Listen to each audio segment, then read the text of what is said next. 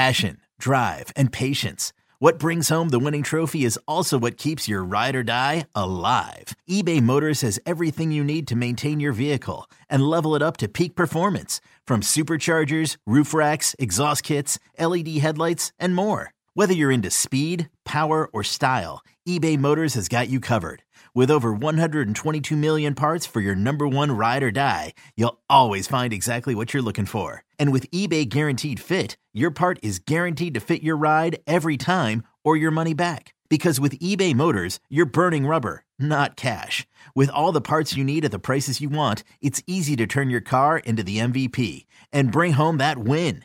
Keep your ride or die alive at ebaymotors.com. Eligible items only. Exclusions apply. Welcome to another podcast from InsideCarolina.com, the independent voice of UNC Sports. Brought to you by JohnnyT-shirt.com, the go-to provider for all your Tar Heel gear. For Inside Carolina, I'm Taylor Vippolis, and you're listening to this podcast, which is a part of the Inside Carolina Podcast Network. So first off, thank you for being here. If you haven't already subscribed to Inside Carolina, do that now wherever you get your podcasts or on YouTube so you never miss any of the content our team at IC puts out. It hardly takes any time, and it helps us out a lot. Also, speaking of support, we want to support the people that support us. So that's why on this podcast, I have to remind everybody about Jimmy's Famous Seafood. The reason they wanted to sponsor this podcast is simple. They are owned by UNC fans. With the pandemic and indoor dining restricted, it's a tough time right now to be a locally owned business. So it's helping out one of our own. And at the same time, you get ridiculously good seafood at a great price, a true win-win. For everybody wondering, my go-to order is the Famous Gift Box, where you get 2 massive crab cakes, 2 different kinds of crab soup, and then a half pint of crab dip. Visit them online at jimmysfamousseafood.com, and at checkout, use the code #GDTBATH for free 2-day shipping. That's promo code #GDTBATH. All right, let's get to it. As always, I'm joined by my guy, Carolina basketball legend from the Oklahoma City Thunder, Justin Jackson. Justin, we're going to talk about the Tar Heels later on, but since the last time we talked, you've dropped 2 20-point games in the past week. What's been going on with you that now all of a sudden you got this hot hand? Hey, man. Just shots are falling for me, man. I'm getting a little bit more playing time, just getting a little bit more comfortable out there. And like I said, things are just kind of falling for me. So, it's just kind of trying to build off of those games, man, as much as I can. One of the theories I've seen floated around on Twitter is that ever since you started this podcast with me, your minutes have gone up, your shooting's gone up, your scoring's gone up. Is there any correlation there? I'm going to be honest. I've never seen that rumor, honestly. So that must from one of my burner accounts. That must just be coming from you, man. But hey, if that's what we need to do, man, we'll connect it. The Bucks game, you hit the dagger 3 in the final seconds to seal that game. What has that been like for you, where you go from having a limited type role early in the year to now you're now being counted on in the closing moments of games?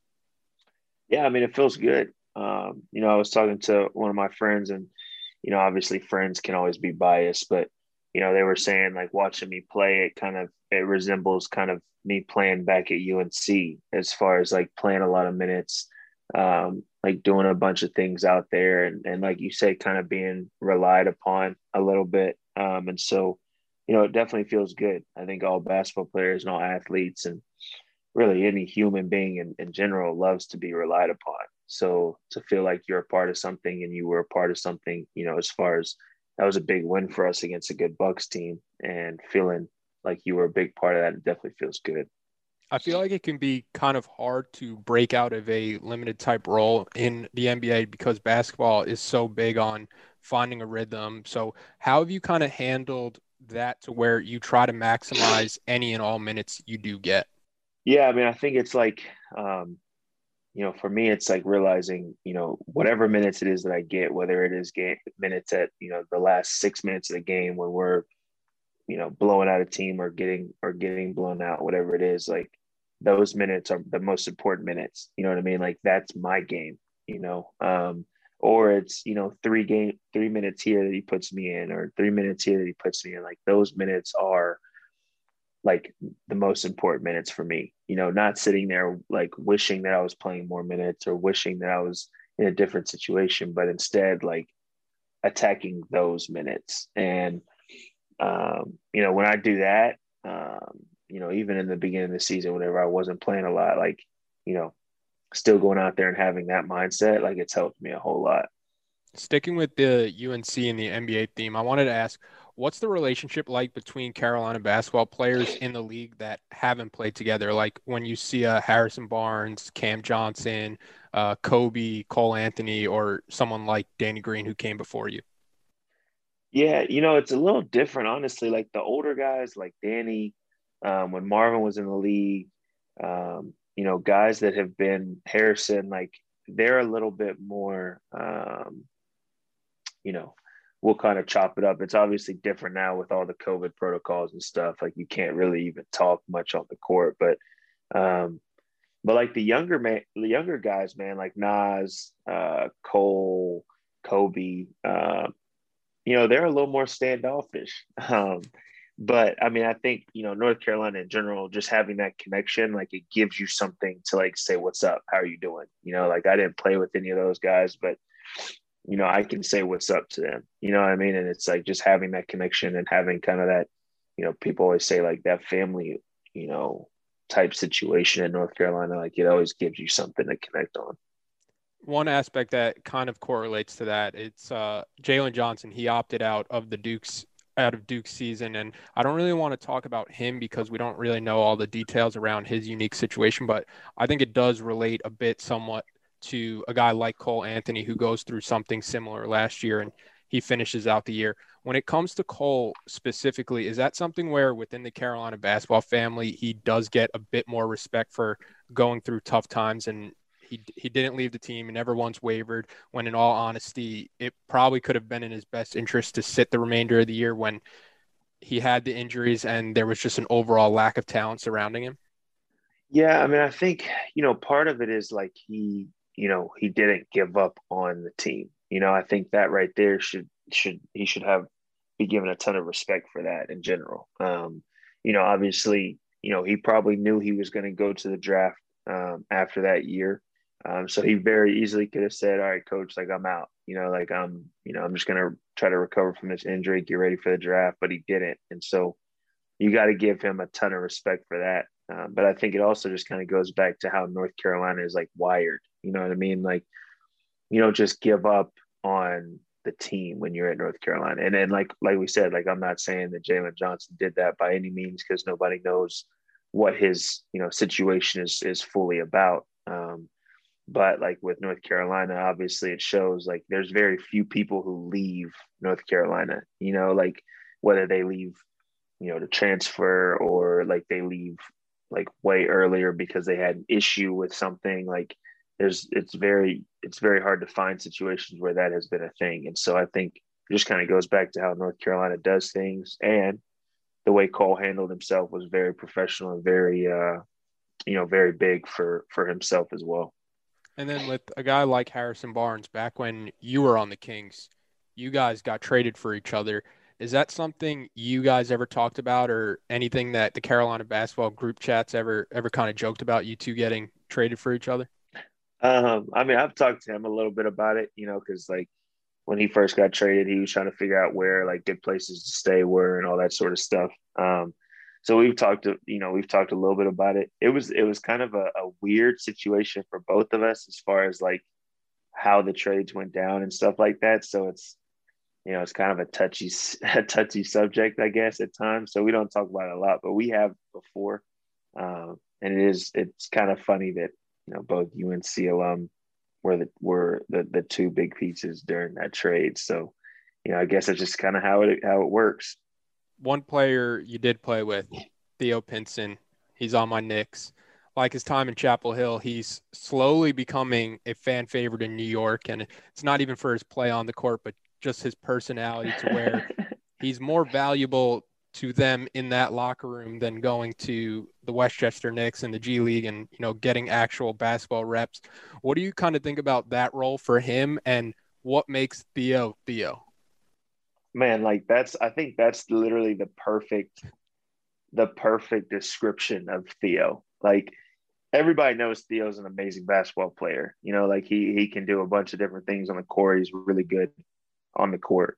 But like what makes Theo Theo is the fact that he's such a good teammate, like such a good like guy just to have around. You know, like he's always going to keep your spirits up. He's always going to keep you laughing. Always going to be, you know, trying to hype you up, stuff like that. And so, you know, I think that's literally the perfect like picture of Theo is like, okay, we would rather keep him in the locker room, even if we're not going to play him, because our team has more success when he's with us than to have him go and play. You know, like that's literally, that's him in a nutshell. So, you know, I hope hopefully, you know, during this time he gets to get some playing time, you know, and show obviously how good he is on the court as well. But that's just Theo. When I heard that, man, I was like, that's him, man. That's literally him. He's always the first guy off the bench, and whether he plays or not, I think slowly he's going to become one of the best-selling jerseys for the Knicks fans in Madison Square Garden, the way they kind of react to him on social media. But moving to the part of the podcast that we were all dreading, talking about the UVA loss, 60-48, where Carolina has now lost 7 straight games. What is it about Tony Bennett and his system that gives this UNC team so much trouble year in and year out? No matter who it is, you plug in new guys, and UVA is still the machine that keeps plugging away and beating Carolina. Yeah, I mean it's tough. Obviously, Tony Bennett is a great coach, you know. So like he has a lot of different things that, you know, really work for them. Their defense, I think, is what really causes the most trouble for us as far as our offense. Like the way they play defense, they pack it all the way in, you know. And so obviously, like we've got guys now that are starting to shoot the ball a little bit better. But when you pack, you know, the paint, or you pack all driving lanes or whatever, the bigs can't really get going as much, you know. And so obviously that's like our biggest, you know, strength right now in our offense is that we've got guys like G and Armando and Dayron, and obviously Walker played a little bit as well. But whenever that happens, like when they play that kind of defense, you can't just enter the ball into the post, you know, like because you've got 2 or 3 guys around them. And so I think that's kind of what causes the most issues. And then the way they play offense, like it completely goes against how North Carolina wants to play. Like we want to play fast. We want to try to turn people over. We want to try to get rebounds and go. Like, and they use all their shot clock. They wait for the best shot possible.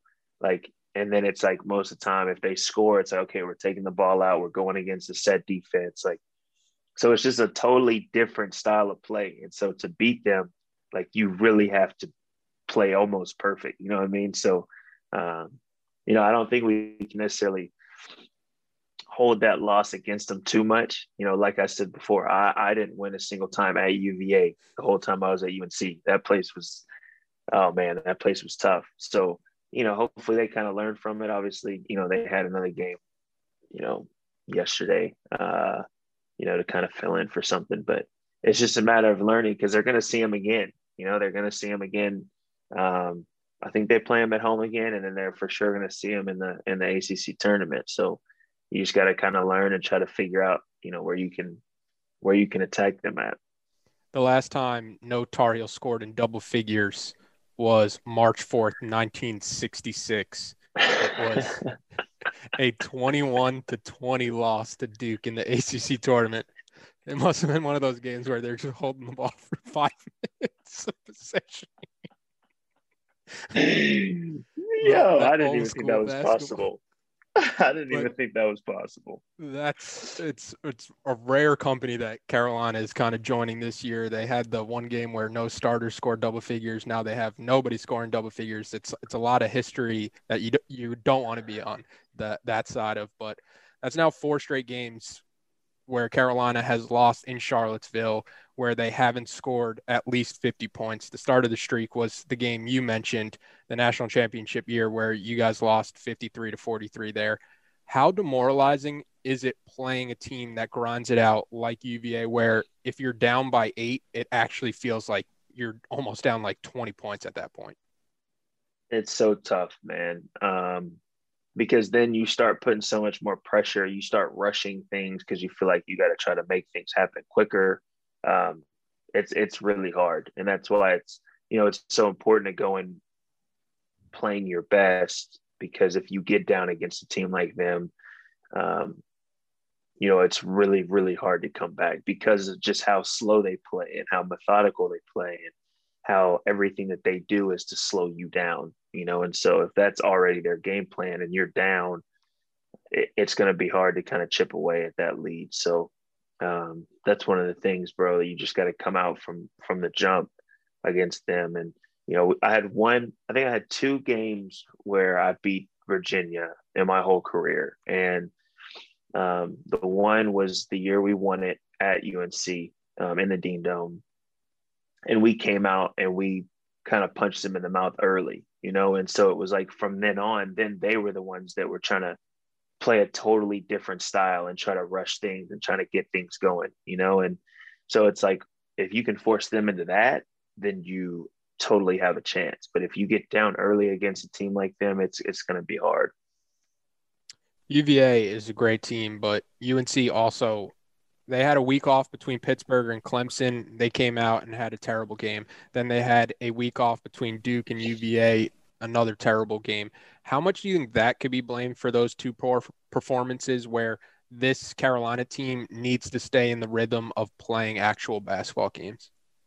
Yeah, I mean, I think like basketball itself, we talked about before, like basketball itself is a game of rhythm, so whether it's shooting, whether it's just playing in general, like running plays, the timing of plays, defensively being in the right spots, like it's all about having a rhythm. And so if you don't have that rhythm, then you're just kind of out there trying to figure it out as the game goes on. And against a really good team, that's going to be really hard to do. And so, I think a part of it is, I mean, for example, they tweeted out asking for another game, so that they can try to stay in that rhythm, so it's like, it is very important in basketball to have a rhythm that it's all about, like muscle memory, like shooting is all about muscle memory, and playing the game of basketball is all about that muscle memory and that rhythm that you have when you go out there and play. And so, I think having a week off, I can't remember really having a week off in between games like that very often. And so that can be tough because, practice is cool and all, but there's nothing that prepares you for games like game time, and so, you could say, okay, that is tough to have weeks in between games. That is very tough. But at the same time, when it's time to go play, you got to go play. And so, hopefully they can kind of get that rhythm and keep it going. Going off that point, after the Virginia loss, you kind of want to get that bad taste out of your mouth, and the Virginia Tech game gets postponed. Then the Boston College game for next Tuesday has already been postponed. There's a good chance the Louisville game set for Saturday could be postponed because they're having some problems with COVID protocols right now. Do you think there is a level of frustration setting in the locker room with games getting canceled, or how do you think the players in the locker room are kind of feeling about everything going on? Yeah, I mean, it's a tough situation. I mean, in the world in general, but like to be a college athlete, like you go into school to play, you know what I mean? Like you don't go into school to just practice, you don't go into school just to lift, like you go into school to play games. Like that's what you look forward to. And having these games postponed is tough, like I don't really know, kind of how their feelings are, but I'm sure there's some sort of, frustration. There's some sort of anger, just because they want to just play, they want to have a normal season. And so, it is unfortunate that they kind of have to go through these things. I think that's why it's so important for everyone in society, but also like them in college to take kind of all the protocols and all that sort of stuff extremely serious, because if they don't, we're seeing kind of what could happen, as far as the season goes. And so, it is very unfortunate. I hate it for those guys because obviously, like I said, they just want to play, and, hopefully things kind of clear up a little bit and they can get back to a normal schedule. So I guess we'll just have to kind of see. You mentioned how strange of a time it is where Carolina is tweeting out looking for games to play, and Northeastern was the team that accepted that opportunity to come to Chapel Hill.